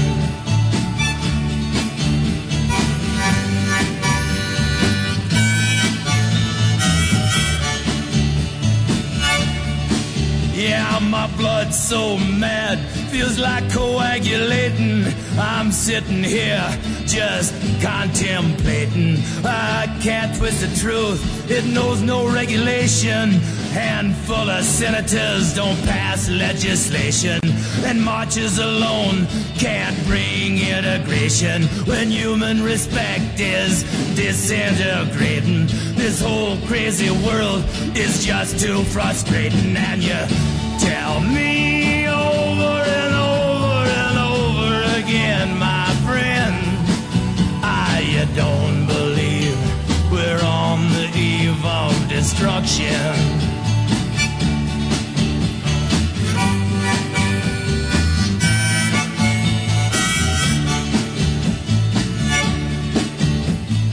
Think of all the hate there is in Red China, then take a look around to Selma, Alabama. You may leave here for 4 days in space, but when you return, it's the same old place. The pounding of the drums, the pride and disgrace. You can bury your dead, but don't leave a trace. Hate your next door neighbor, but don't forget to say grace. And tell me